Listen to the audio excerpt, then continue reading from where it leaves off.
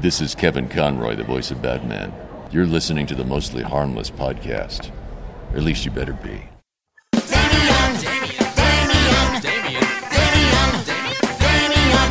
another wordless a-hole without a lot to do. So he grabbed a voice recorder just to pester all of you. His hard-hitting questions like he should take this waste of bandwidth and shove it right up. But I'll still humor you. And Damien, you're so cool. I hope you mention me on Most Less Harmless. Burn in hell, you rotten motherfucker. Hello, friends. Welcome to the Mostly Harmless podcast. I'm your host, Damn It Damien. Buddies, I'm so happy, I'm so proud, I'm so pleased as punch to bring you this week's episode with one of my new favorite bands, a little band called Foxing, with an F. Try saying Foxing when you're missing your front teeth like I am. Their newest record, Dealer, is out now on Triple Crown Records. The band is currently on tour with The World is a Beautiful Place and I Am No Longer Afraid to Die, as well as This Town Needs Guns and Brightside. I met up with the Foxing boys at Lost Lake here in Denver, Colorado. It was unfortunately moved from across the street at the much larger Bluebird Theater. The doors opened at 6 o'clock. The show was sold out by 6:30, maybe even earlier than that. Talking to the band members from all the bands that night, they kept talking about how memorable a show it was, how it was their best Denver show, and how that they will always remember that show. Me, I'm always going to remember that show because I have this wonderful chat with these guys. You're going to find out here in the interview, I discovered this band literally the day before. I just kind of stumbled upon them and went, holy shit, this is great. It grabbed me, it rocked me, and it wouldn't let me go. And I thought to myself, I've got to move mountains to meet this band and chat with them tomorrow. And thankfully, thanks to their publicist, Talia, we got to make that happen. So I climbed into the van with Josh, John, and Conor on Conor's birthday. We hid ourselves away from the cold impending doom of the snowstorm that was coming in to Denver that night, and in that place and in that van, it gave us a chance to get deep, dark, and real. Man, we had a real conversation that I don't know we would have been able to have had I known much more about the band, had I been a diehard fan, had I been a fan for so long. So for you longtime listeners of Mostly Harmless, man, I just can't find the words. You know, this is probably the best chat I've done yet. And for longtime Foxing fans, I apologize if I did your heroes any injustice. I was still learning and falling in love with them as you have. So if I say anything wrong in the interview or in this intro, it's just because I'm still just so excited about the band and haven't learned all the nuances yet. So my apologies. We only scratched the surface, and I'm hoping that one day again in the future I'll get to sit down and chat with Josh, John, and Conor, talk even more about life, the universe, and everything. Such great guys, and I really haven't connected to anyone like this in an interview in a long time, and I'm still really, really, really blown away. Before we get to that interview, let me plug our sponsors at Ratio Beer Works. Ratio Beer Works is, of course, Denver's premier punk rock brewery. It is located at 2920 Larimer Street in the heart of Denver's Rhino District. They're just a block north from the Larimer Lounge. They are also maybe 9-10 blocks away from the Summit Music Hall and Marquee Theaters. Stop by, grab yourself a Repeater IPA named after one of my favorite Fugazi records, or maybe you're a Domestica fan and you're going to grab yourself the Domestica Lager named after one of my favorite Cursive records. All the beers are named after punk rock records or songs. And they do some really cool events. I'm lucky enough that I get to co-host and co-present a monthly comedy show with Mr. Ian Douglas Terry, who did all the Fest comedy at the Fest in Gainesville. We are also doing a series of video interviews and performances called the Ratio Sessions. And those are all going to be coming soon. Coming your way tomorrow, we're filming one with the Menzingers, so visit ratiobeerworks.com to find out more information about the Ratio Sessions. It's so hard to say that. The Ratio Sessions are comedy shows, and then they've always got a special Friday Firkin beer, limited time, only available on Fridays. So stop by and check them out, ratiobeerworks.com, and 2920 Larimer Street in Denver. Before we get into today's interview, let's go ahead and play a song from the new record from Foxing. That song is, I'm going to mispronounce it because my dyslexic little brain can't wrap its head around these words. Magdalene. I said it right. Magdalene. This is Magdalene from the record Dealer. Out now. Triple Crown Records. Go see Foxing. They're out on tour right now. Let's take a listen. Let's go, buddies.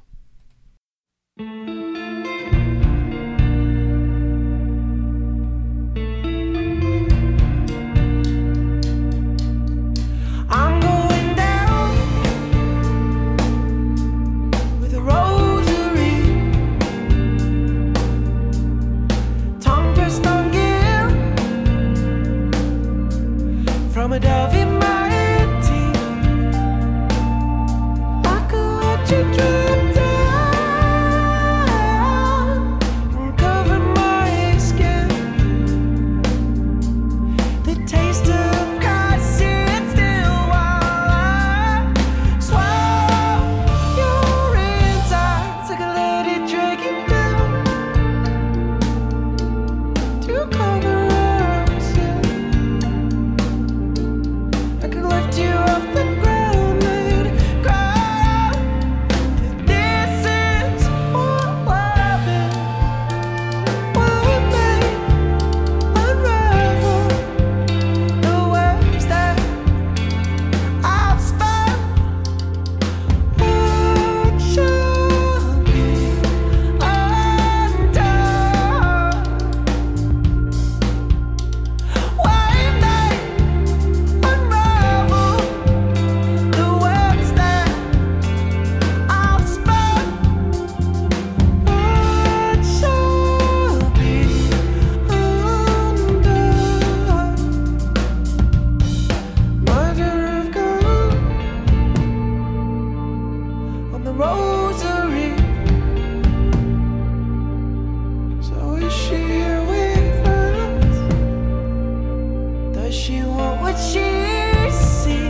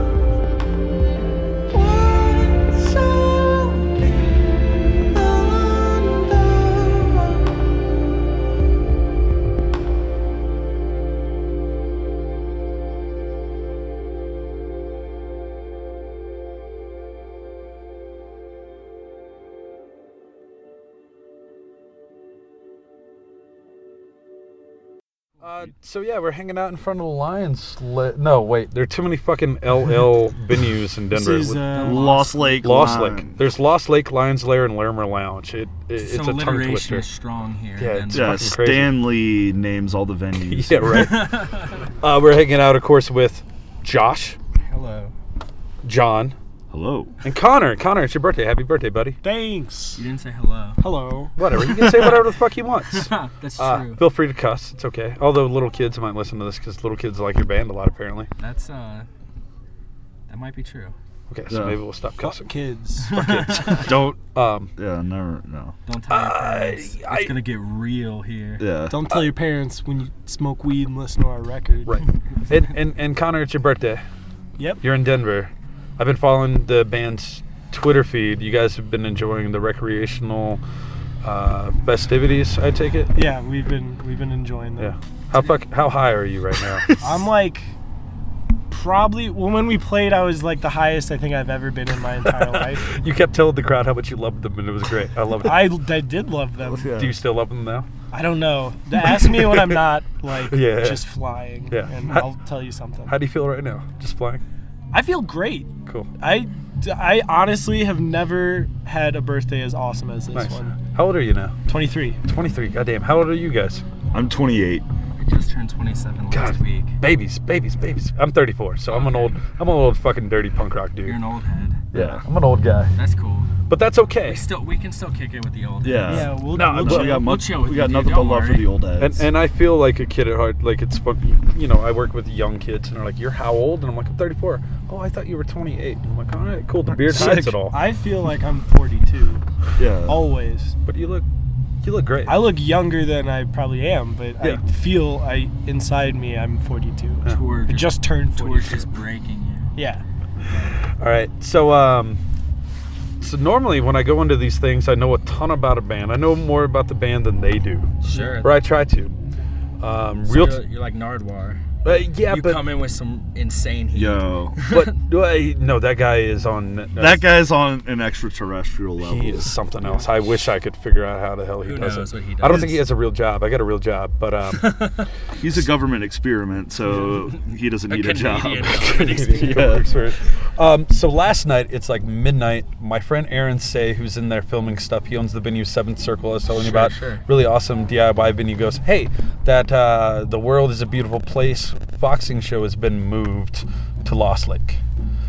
And it dawned on me, I'm like, I had read a whole lot about boxing, your band, of course, that I'm talking to, and how much you guys blew everybody away at the fest. I think that's what I read. Yeah. Is that what I read? Yeah. You read that. And so it's literally, it's midnight. I had to work this morning at 10 o'clock. And I'm like, well, they're playing tomorrow. I should hit play on this record and see what this band is all about. I had not listened to the band at all. That's And really last cool. night at midnight, I was like, holy shit, this is fucking great. I stayed up late. I listened to the whole fucking thing. And I'm like, who's their publicist? What's my good friend Talia? Yeah. And I'm like, Talia, it's 1 o'clock in the morning. I just now figured out boxing or playing in Denver. Any chance I can interview him tomorrow. Yeah. And so I'm coming into this pretty blind. That's kind of awesome. Yeah. I think that this will be fun in that regard. Sweet. And really, like, I listen to the record 4 fucking times a day. I listen to Albatross at least half a time. And I was like, this band is fucking so goddamn good. Whoa. And what and I might be over, whatever, I kiss too much ass, but that's No, okay. That's damn personality here. Has there ever been a band that's just been like, holy shit, I got to do whatever I can to meet these guys tomorrow, or see them, or talk to them, or maybe not tomorrow, but the next day. Oh, or without week. a doubt. Like, are there? Yeah. Do you have any examples for me? Sure, but I mean, they're bands that I never get to meet. No, Yeah. you will though. Maybe one day. You have to meet. I mean, yeah, like, I felt like that, like, the first time I saw, like, This Will Destroy You. I felt like that when the first time I saw Caspian. Like, John and I played with Caspian years ago at a DIY venue in St. Louis, and it was they like... stayed at our house. And yeah, they stayed at our house, and they were just like... Dude, it was them and this band called Arms and Sleepers, and they were just fucking, like, it was visceral, dude. Like, they destroyed that place. Yeah, it was and devastating. Yeah, and, like, you know, like... And then there's I was actually just talking with Emma, our keyboard player, about, like, people that I would geek out if I met. Like, we were just talking about, like, how it's weird that, like, you don't get, I guess, starstruck or whatever, but, like, we're just saying, like, you know, like Bowie or something. Like, Yeah, right. Like, if I met Bowie, I would, like, what would I do? I would, like, how would I act? Right. Like, I wouldn't be like, oh my God, David Bowie, I love you so much. I just want to, like, but it's like, I'd probably freeze the fuck up. Like, Yeah. yeah, or like what if you met like Bruce Springsteen? Yeah, that would be insanity. What the fuck would you do? Yeah, like the boss is right there, and he's like, "Hey, how's it going?" Sure. He's like, "Oh shit." Yeah, somebody like Morrissey or like Robert Smith or something. Sting. Oh yeah, dude, I would So, like, we're dude. Cool. I love the Police. Dude, we're big Police fans. Like they're man. Stuart Copeland's one of my favorite drummers. Yeah. He wrote the score to one of my favorite movies, which is Good Burger. Yeah. Really? He did Good He Burger? did. Yeah, the he did score to Good Good Burger. He Burger. also did The Money Pit. Was he the guy who put Less Than Jake on the Good Burger soundtrack? I'm too? sure he You had a think hand in You that. think he dialed that lesson, Jake? Yeah. It's like, I got just the band. He was like, "Yo, director of Good Burger, I could score this part, but I think I got something that you might like." Nice. Connor, what's blown you the fuck away that you've been like, holy shit? Oh man. Like record-wise? You mean Anything, man. What's blowing your mind? what's blowing my mind? This interview, it's okay. There's so much blowing my mind at this exact moment. But Okay. last night I just want to say this. I listened to that Efterklang record, Tripper, Yeah. and it's just like absolutely. It's a fucked mind. me It's up. it's their best record. If so I want to meet those guys real bad because they're so fucking crazy. It's the same with like the No Twist. I just like the people that I feel like I would geek out over are like people that are just absolute scientists at what they're doing. Like the No Twist uses like Wii controllers as instruments. You know, Nice. like I don't know, like using them like on like a Chaos pad on a screen basically. It's like I don't know. Well, it's interesting you say that because I'm like a simple punk rock dude. Like in my head, I write songs in my head. I don't really know how to play instruments, but I do the Ramones thing: verse, chorus, repeat. And then you guys have these big, huge songs and orchestrations, and there's so much going on. And to me, it's very mathy and very smart and scientific and whatnot. And how the fuck do you do that? Like, I mean, I don't know any other way to phrase it other than how the fuck do you write the songs you fucking write? We all came from like a good majority of us kind of came from instrumental bands or instrumental leaning bands. So like John and I played in an instrumental band. Connor and Eric played in a What's the band. band? It was called Hunter Gatherer. Can you find it online? Yeah, it's on I think, Bandcamp. there's a It's Bandcamp around. up. And then Connor and Eric were in a band that wasn't instrumental but had like very heavy instrumental leanings. I mean, like, is that the way they? Yeah, it's just like basically an instrumental band that I sang over. Nice. Yeah. And so like that's kind of in our blood, just in general. Do you guys have any training beyond that, like classical training, piano, violin, anything other than the young lady in the band? Yeah, so like Eric was going to school for what was his major? Jazz technology. Yeah, and then like John, you were going to school for drumming. Yeah, I played in jazz band, marching band, like throughout high school, and then the 1 year of college that I. So you guys have been a little bit inundated with some aspects of this stuff. Yeah. I think that we all enjoy like those kinds of textures and composition, like especially when they're done tastefully. Yeah. And so I think like the Albatross for us was kind of like an exercise in can we do this, and then Dealer for us, like our newer record, was can we do this well? Like can we do this Nice. with taste in mind and I guess like a sense of maturity, as opposed to just putting orchestral things wherever just because we could. It was like putting them in the spots that mattered. Yeah. How do you figure that out? Is that just something that comes with time? I think it's like, I feel like, well, the way we did a lot of these were like, we started with basic structures of songs and like skeletons of songs that might not even have lyrics, you know? And we just kind of worked on them enough to the point where we realized like what the moments we wanted to emphasize were with strings or with brass or whatever. And I feel like Eric had a huge part. Eric basically scored like all of the string stuff that Emma ended up playing on the record, and then like basically like guided me on recording all the brass. Like we have like French horn, trombone, and trumpet, and it was all basically guided by like what Eric's thinking. Yeah, and definitely like I think we discuss things a lot, and like we plan straight, like, you know, we planned kind of what we were wanting to do with this record way before we even executed it. Just like a lot of discussing and kind of like talking about goals and whatnot way before we had written a single thing for it. And like one thing for us was that we wanted to incorporate synthesizers as like an orchestral piece, so or like as an orchestral layer.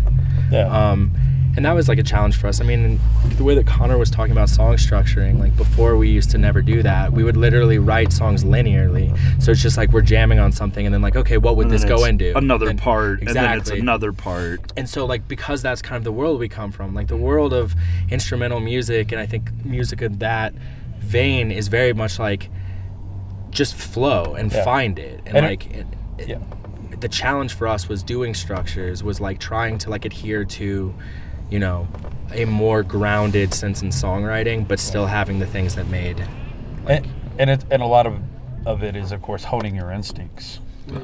I would like to say sometimes it's okay to have the melody for the verses be the same. Or sometimes it's okay to like trusting ourselves with choruses. Like it's really interesting, like thinking about that as being a challenge for a band, but that is definitely something that like we struggle with, and like knowing, like trusting like a part and saying like this is okay to come back to this. Like it's weird, but that is something that like we had to work on together as friends and just as writers. So there's definitely those kinds of exercises. Like with each other. and it works. Like the new record is fantastic. Do you guys read the reviews at all, or do you guys stay the fuck away from them? So I've read a handful. Generally, like whoever, like Talia will send. Or you mentioned Talia earlier, or like I'll talk to our manager Joe about them, or like, you know, we know kind of the gist of how it's being received, and like some people more and some people less, just like some members don't pay attention as much. But I mean, it's like we've read a handful of very, very kind things that were like we weren't necessarily expecting, and it's very affirming. And like also being and going like a show like tonight where the people are interested in new music. Like this record just came out, and like to have the kids and the people react that way is very, very like it's heartwarming, and it's like it's like the best thing in the world because this record just came out. What I liked just sitting in the back as an outsider was watching all these kids passionately sing along, and like even to some of the new songs, a lot of the kids sing a lot of words. That was one of the things that surprised me tonight, is like how many kids were singing along to the new songs. Which like means a whole lot. It means to me that like, you know, they've been like really digging into the new album and enjoying it, and like learning all of the words, and like and there are people that are like not going to enjoy it, and people that they want a certain thing, and like we really had to like, we went away to write this record like for a 1 month stretch basically, and it was just us isolated together, and like I don't know, when you're alone just with the five of us with our instincts and like our friendship and whatnot, like we took a chance on what we thought we wanted to do, and not kind of, and like tried to shut out the outside world. And so like there are definitely people that are gonna think like, you know, it doesn't have enough of anything. Like every record you put out, you lose fans, no matter what band you are. Like the biggest band in the world that makes an amazing 10 out of 10 record is losing fans over that 10 out of 10 record. Like it's like shedding skin, and it's okay, like because the people that do love it, like it's been very overwhelming and very positive. So we feel good about it, I think. Conor, when you have that microphone in your hand and you're singing to a room full of people and they're singing right back at you, what the fuck does that feel like? Because that's an experience I've never experienced and probably never will. I don't know. It's especially on your birthday, man. Oh yeah. Lo and behold. Well, it's really cool, especially because I feel like from like the worlds that we kind of come from as like bands that we used to be in, and music that, or like shows that we used to go to. At least when I was a kid, it was always kind of like nodding your head with song, like head bobbing, and like kind of respectfully like enjoying like just kind of like moving to the music, vibing out. We'll call it a chill mosh. Chill mosh. And I think a huge part of that is just from like people that when they like your band but don't know the lyrics to your songs. I think that's so cool, And now, but from all the bands that we've toured with, you know, we've done like a pop punk tour basically, and like I don't know, we've done a ton of different tours that have like acquired different types of fans, and it's really weird and awesome at the same time to see the crazy mix of reactions that people have to it. It's like we have, you know, people that know about us from going on tour with Modern Baseball, then we have people that know us from going on tour with Brand New, or here, like people that know us from playing with American football. So you have like a lot of respectful older people that are like bobbing their head to it. Then you have like and then you have like kids that are like up front screaming and probably wanting to like stage dive. But it, you know, like that. I think that's just so cool, like to see such an insane mashup of people. Yeah, hopefully nobody's like in the crowd is stepping on anybody's toes. It's like the people, because like when I go to a show, I'm not up front and center going nuts like ever. I stand back and I watch and I enjoy. And it's like to have those two types of, like you're describing, like those two types of showgoer, and to like have it where everybody still gets something out of it, I think is really nice. Like, I don't know. And maybe I'm wrong because I have no idea how the people in the back felt, but like, you know. I mean, myself and the people back there seemed good. I mean, it's a small back room, but no, like everybody was into it. The bar was, for the most part, clear except for girlfriends, you know. Sure. But yeah, it was fun. It was really nice to watch, especially after, you know, such a short discovery period for myself. And again, I apologize for not paying attention sooner. Don't worry about it. Yeah, it's no problem. It's totally fine. But I got here, you know. Better late than never, as Cheech Marin says in Ghostbusters 2. Damn. Okay.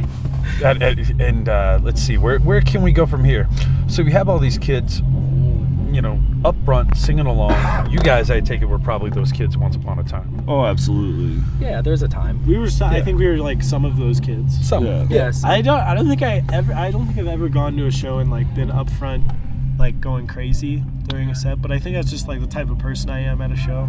Yeah, I've done it several times, but it's never. Like I tend to stay towards the back. I think we're all. I think like as people, we're all like a little bit observers when we go to shows, and in that regard, I think we think about those people when we play. There was a tour that we went on that I got so fascinated with the back of the room, because you know that everybody that's up front and center, they love it. They're gonna love it no matter what, because they're there to have fun, and it's like it's an experience to them. But like, what about the person like at the bar in the back that like can hear it perfectly, but like they're not immersed in this like communal kind of like vibe? Like, what do they think about it? Right. And it's like thinking about them is, I don't know. Yeah, there's. How can we make them have a good time? Sure. Yeah. And that's not to say they don't. Well, they yeah, just not experience it and not to differently. make them have a good time, but how can we? These waters. Yeah. Sorry, we're in the middle of the thing. Yeah, Heck yeah, we got some waters. We got water now. very sick. I think he harvested these waters from the green room. He's a great This is a guy. good yield. Yeah. Oh yeah, Sprouts water. So everybody water up. I have Oh, to boy. pee worse than anything. Oh, do you need to go? I'm alright. I mean, we'll just drain this water real quick and then. I had to you pee guys right just- before our set, and it was just like so hard to get over there. So I just muscled through it. We were talking about kids up front. Yeah, just how they interact. You know, it's funny though. I've started dabbling in comedy. Like I don't consider myself a comedian, but I've gotten up and done it a few times. Cool. And all the comedians, we stand towards the back, and there I am. Anyway, they stand towards the back and they watch the whole audience. Yeah, and how because it that's works. part of the show. Yeah. Yeah. So it's interesting to hear that you guys do the same thing. I always just think about the idea of like when you're standing up front. I've thought about this since I was a kid, and that's why anytime I go to a show, like I'm never like right up front, because it's like you get the worst sound when you're like right there up close, and like You're getting the on monitor. top of Yeah, that, everything's you're also blowing past you. yeah, and I think it just takes a type of person to want to be like part of the thing that the other people are watching. And then there's people that want to see, like, again, stand back and see the whole picture of the show. I think that's all of us, really. I think all five of us are like that. I've never really put it in those kind of terms before. That's kind of beautiful. I'd rather be up in the bleachers than in the orchestra pit. Conor and I, we had just gotten off of a tour, and Conor and I went to see this band that we're friends with their bass player. They're called Strand of Oaks. And we ended up hanging out with them a little bit and just kind of talking about music, and then they went up and played. And this is a venue in St. Louis where they have like a top row kind of thing, like a balcony where you can sit and just watch. And we both went up there and watched them, and it was like just sitting and like enjoying this band just annihilate. Yeah. It was magical. Like, it's like, I wouldn't want to be up front for that. Like, to be able to sit and fully immerse, like. Well, plus your reaction to everything when you're up front is like, I feel like it's important to understand your own reactions to things because they can throw off a performer. Yeah. You know, if you're on your phone or whatever. But when you're in the back, it's like you can do whatever you want. We just had a beer and like music for pleasure. Yeah. And it's like when you're on tour for so long, it's like I think you get a little bit like burnt on music. Yeah. But like what's amazing is that you have those kinds of experiences where you really, really enjoy something, and it's like, how can you not be romantic about music at that point? Yeah. Like when you see something that, like they had just gotten robbed that day in St. Louis. Whoa. Yeah, and Which like, of course happens unfortunately a lot. Well, yeah, it happens from time to time, but like they took out their frustration on that stage, and it was like a beautiful thing. Beautiful. Like Oh, you yeah. could see it. They played heavier. They're not like a really heavy band, but they played heavier. They played like, it was dark in a good way. Nice. Like, yeah.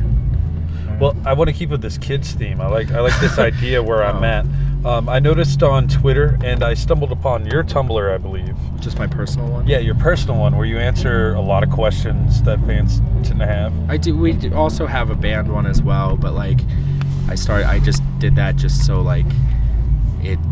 I don't know. I just got bored actually. Why try to make it anything other than it is?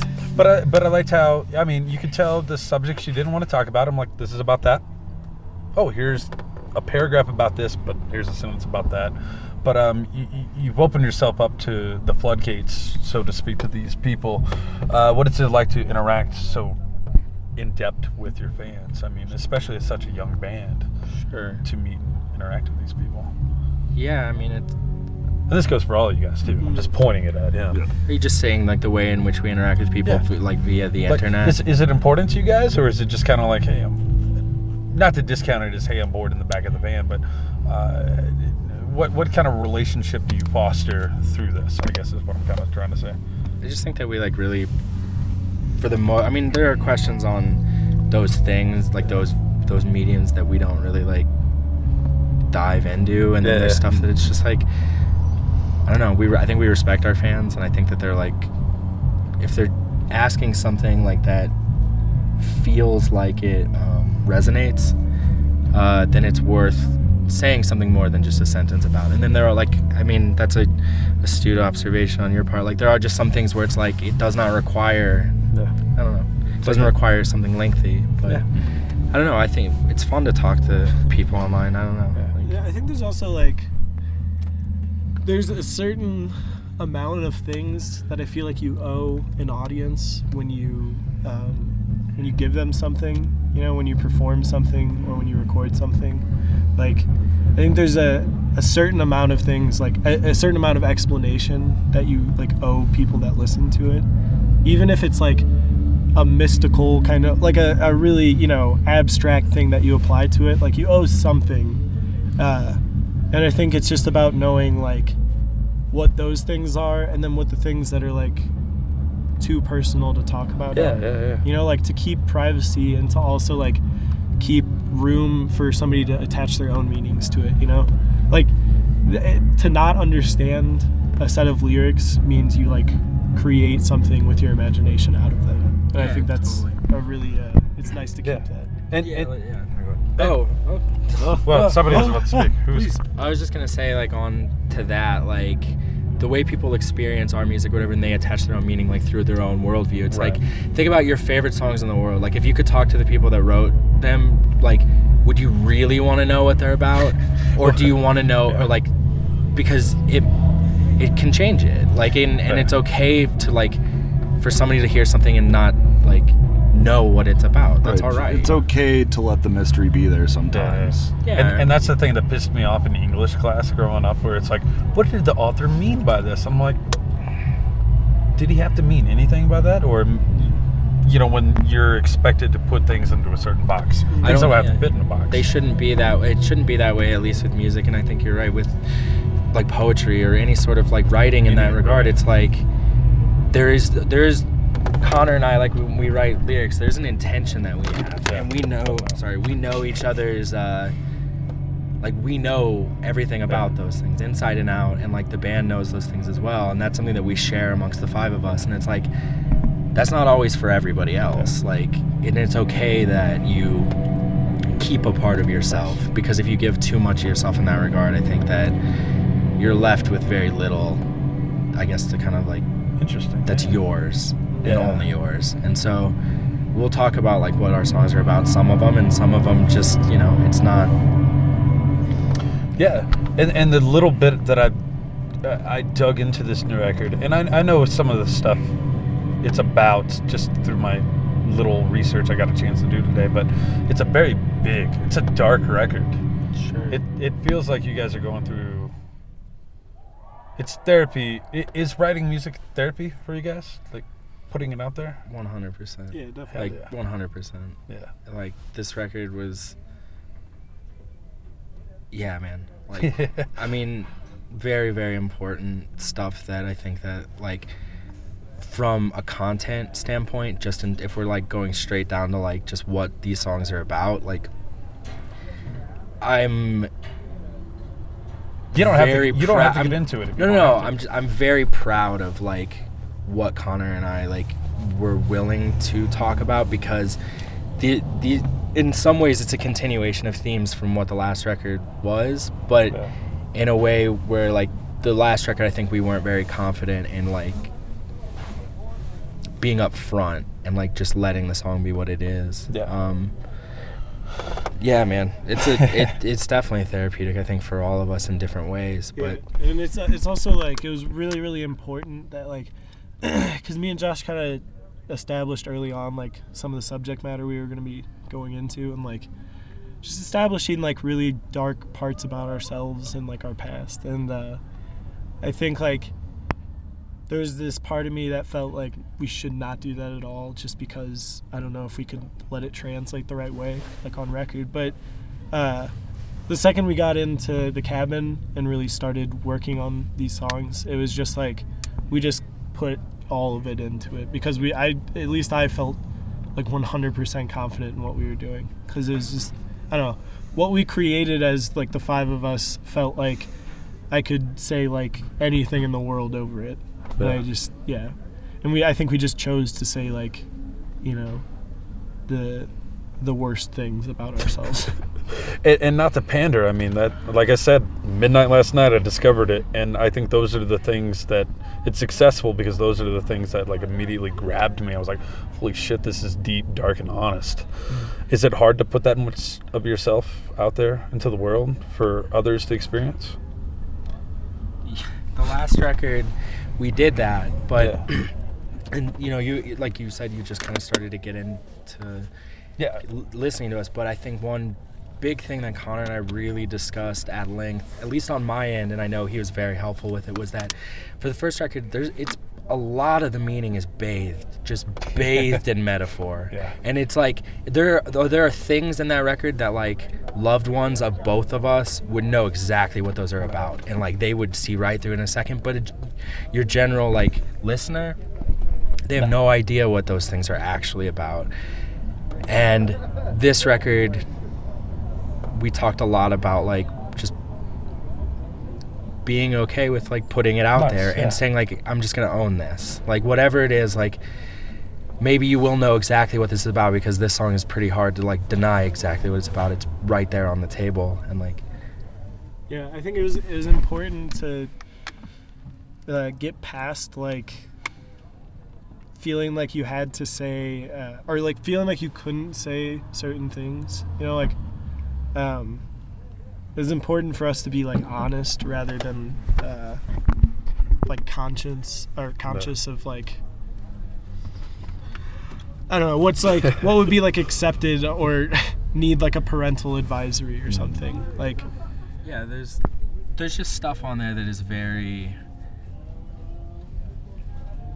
very hard, like, very hard to tackle. And, like, but when we were with each other writing, like, there were moments in there, like, I think the biggest for me personally was, like, we wrote a song, and it's, like, the 5th song on the record, and it's called Indica, and it's just a very stripped-down song, and the whole process of that song and how we arrived to that, like, I think the 5 of us, like, bonded in a very, like, real way. Yeah, it was, like, a really strange thing, like, Ricky was just playing this kind of lullaby melody. We were working on a different song that Yeah. day. And we were like all gonna like walk out and have a cigarette, and he was just like playing this melody, just like jamming by It was himself. and then we really just just, like like- kind of like stopped and like kind of knew at that moment that that's what that was gonna be. And I had written a set as an exercise and also just kind of as like a personal therapy to myself. I had written a very large quantity of, you could call them lyrics, you could call them whatever. It was very stream of conscious, just being encouraged by friends and a couple of members in the band to just at least write about the stuff that I was talking about in the song. And Conor had those words, just said that he wanted to use them. And it was just I think it was like definitely like a daunting and scary thing for me personally, because I didn't think that would actually be on the record. It was like those were just, we had tons of lyrics that we were working on. Yeah. But he was like, I want to use these for this, and I want to talk about this. And Yeah, it was just like, we had all these sets of lyrics for songs that we hadn't written, so... we were just working. But that one, it was like, I pulled them up and started like singing them in my head, and then I was playing like a melodica, and like, I think like I started doing it right then, but I feel like the second Ricky started playing it, everybody just kind of realized like it had to be like what it was. Yeah. And it's really weird. Like the song is almost exactly the way it was like within the first hour of writing. Yeah, I was just telling my friend about that earlier, just about how like all the songs that are on the record, like a vast majority of them are like pretty different from like the skeletons we worked up in the cabin, but like Indica is like almost to a T like what we initially wrote. Yeah, we didn't really alter it too much. But I think that there was a good reason for that, and I think that like that was to me that was like the turn. I think that like when we first started writing, we had a good flow and we were working really well, and I think that was like a sideline thing where it was like we're working on something else, and then that just comes into play, and it's like we need to run with this. Like we have to stop what we're doing because this is something that like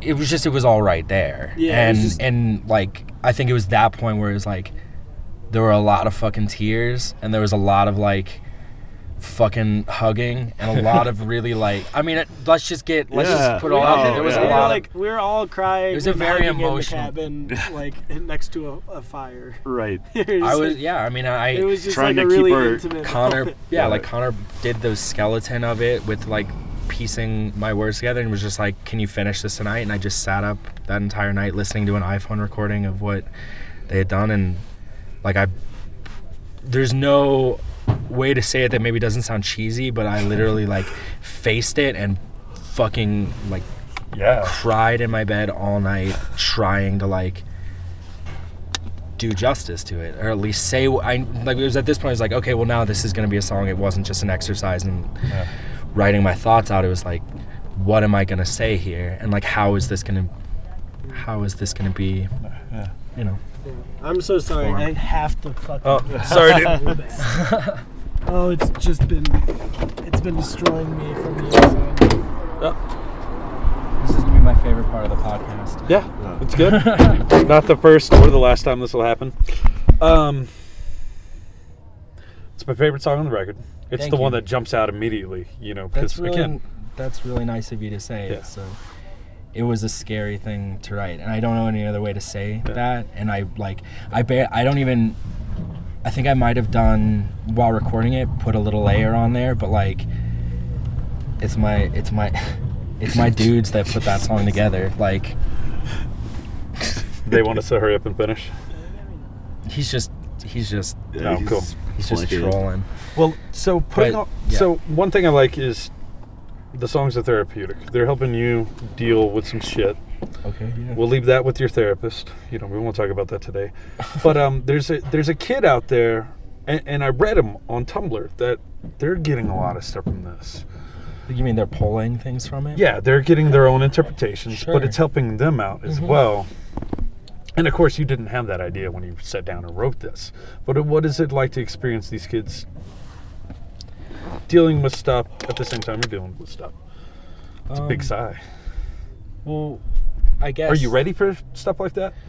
Well, we kind of dealt with it in the last Yeah. record. And there's a song on the record, it's the first song on the record that kind of talks about what we hit a very, very low and dark point in our band. We had been touring for a really long time on the Albatross, and I think certain members, and me probably to a larger degree than others, hit a very bad point. And I think that our relationship as a band was very strained. I was just a complete asshole and like just depressed and not dealing with it. And like I think we had all hit a wall. And one thing that aided to that, and this is a very small thing, but kind of this in a roundabout way answers what you're saying.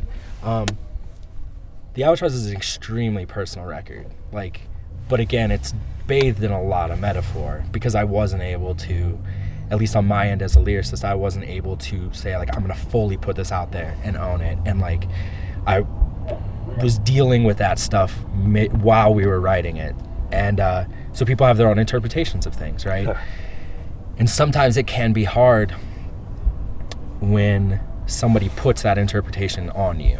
Got it. Do you know what I'm saying? Yeah. When they're saying like, oh, this song is about this, or like they think that they know what it's about, or they're trying to decipher it, or whatever.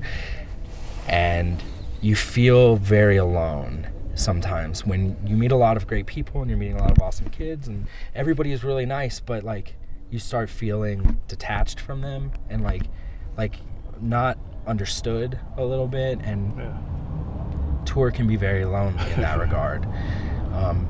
You have micro conversations with people, and a lot of times the people that you're having those micro conversations with, they just really like your band. So sometimes you feel like you're not having like just a real interaction with them. Like they have an expectation of what you are or like what you've written because it means something to them. And so I guess like the roundabout way for all of this, like to tie it all in, is basically that, yeah, like it's really, really nice that it affects people, and it affected me. And like, and when somebody tells me, or Conor or John or anybody, that the record means something to them or helped them with something, and we have been getting that kind of stuff, like the most I can say is like it did the same for me. Like, and it doesn't have to go any further than that. Like the record helped me, and it helped me a lot. And if it does that for anybody else, regardless if they know what those songs are about or if they just are like translating into their own world, if it does that for them, like it's beyond words. Jesus Christ. Well, not holy shit. That's a better phrasing. That's a perfect ending point. But but I'm not going to end right there. Tight. Because But wait, there's more. There's more. You got more? Oh, I thought you were about to say something. Oh. Because I've got this one last thing I think that's going to be an even better tag. Sure. These kids are out here. They're up front. They're listening. They could be out there writing their own songs, making their own songs. Totally. I found, like, I'm not a musician, but my participation in the scene, like, I've gotten to travel the world. I've gotten to do so much, and it's mostly just by being that guy. Participating. Participation is very easy in this world, I find. You just got to get up off the couch. So when that kid sends you that Tumblr message, like, how do I start a band? What do I do? Do you have any, like, what helped you get up off the couch and start those first bands that you guys did? Because that's a courageous thing to be like, I'm going to start a band. I'm going to do this. I'm going to jump in a band. How did you guys decide, fuck it, let's start in a band? And do you want the real answer, or do you want the like more chill answer? I want the real answer. I'll give you a very condensed version of the real answer, because it's not necessarily something that I want to fully dive into. But like, I was in a place. Let's see how. I was in a place where I was watching people actually die, and I had a moment of like I don't consider myself to be religious at all, but I basically said to something that if I can pull myself away from this and get out of this, that like I'm gonna do something that I want to do, because I'd lost a lot of myself to that. And we're all connected through different bands and stuff like that in St. Louis, and like, I don't know, what I would tell somebody is that like, you don't have to have that moment of life or death, or where you really feel like everything is on the line to make you get up and go do what you love to do.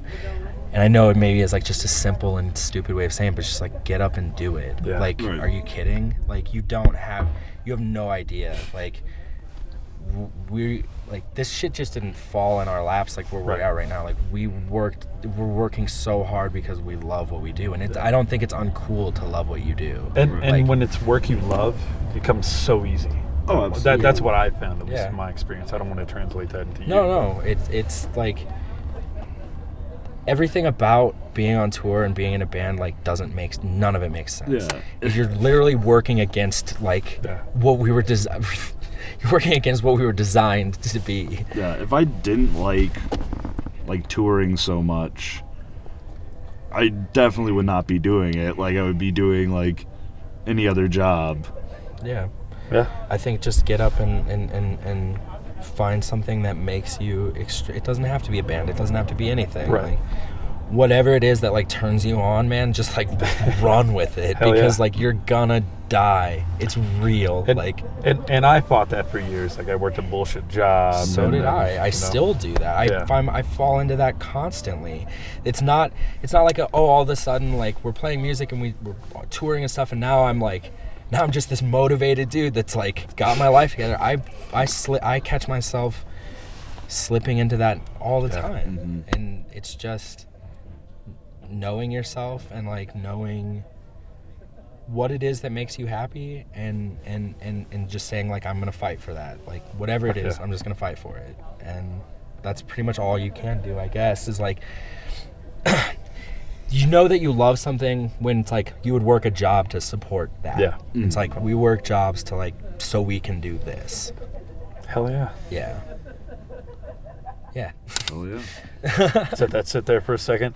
Anything else, guys? I'll let you guys go. Where are you guys headed next? We're headed to Salt Lake City. Hell yeah. Good luck. How much longer on the road are you guys? I think we've got like just shy of a month. Okay, cool. This is going to go up on Monday. This is what? God, this is only Tuesday, isn't it? Jesus. Oh, wow, yeah. Maybe I'll put it up earlier. I don't know. We'll see. Do it yeah, man, whatever. We'll see. If maybe you're just in there just mixing and just vibing, and you're just like, you know what? This has got to go up now. It's gotta go. So the people need this now. They've been pounding. The people are fiending. Been pounding the streets. But I'm really glad that at midnight I saw my buddy's Facebook post, because this is a fucking great chat. Was it just somebody that you posted about the band or something? It's somebody that I really respect. Denver guys will know him. Aaron Say, he runs Seven Circle. He was the guy in their videotaping. Sure, he knows what he'll do with it. And he was just like, hey, the show got moved across the street. And I went, oh yeah, that's happening. And I went, oh yeah, boxing. I never listened to those guys. Hit play.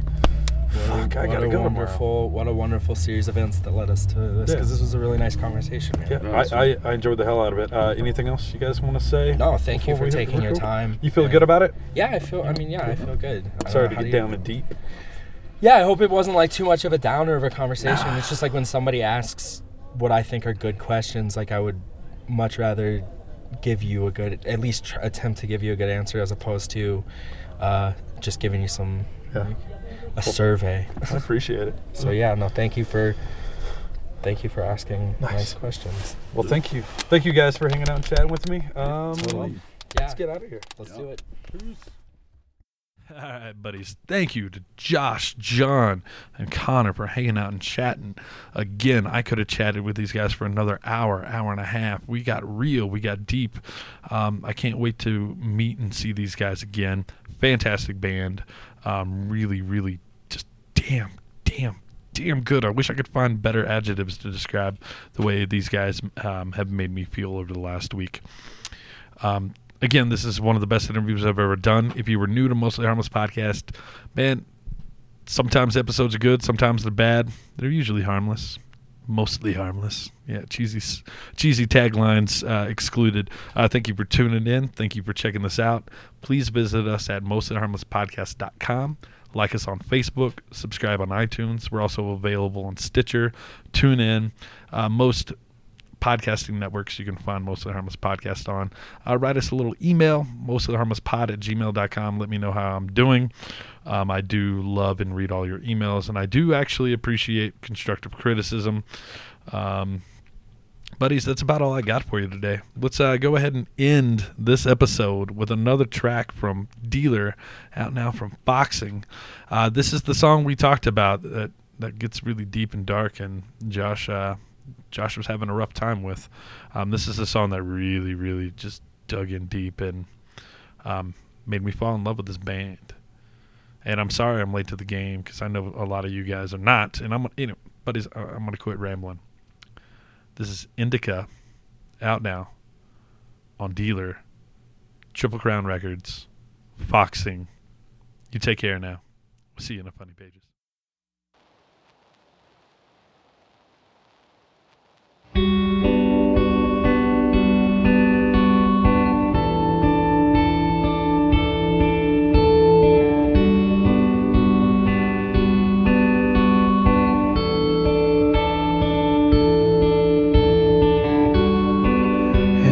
Tides we can't be untouched by, of trouble stay when lids lay over eyes.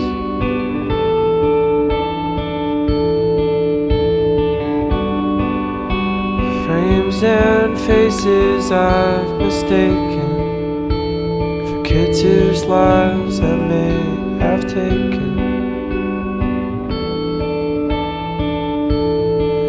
And if so, do I haunt their parents' dream? And in so am I summarized by sounds of young long screams.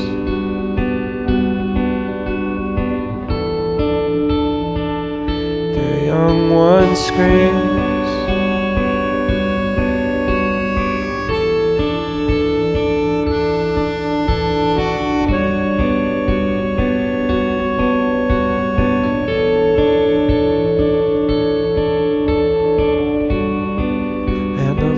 Bonds and blood-stained hands, combat neurosis shies from indica strands. And it breaks my mother's heart to know I came back broken, with the thought of my arms spilled open.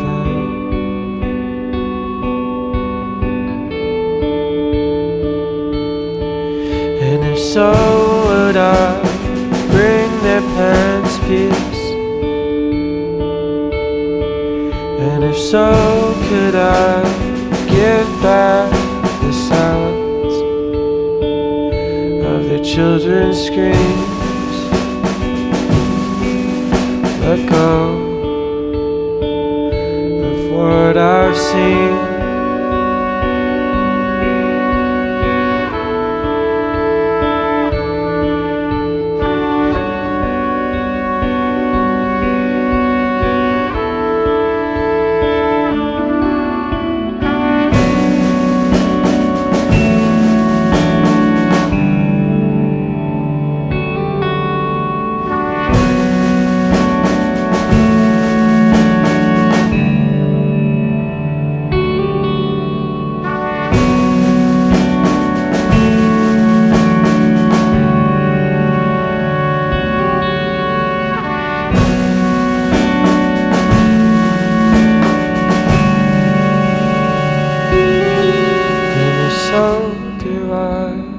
Haunt their parents' dreams, and in so am I summarized by sounds of young long screams.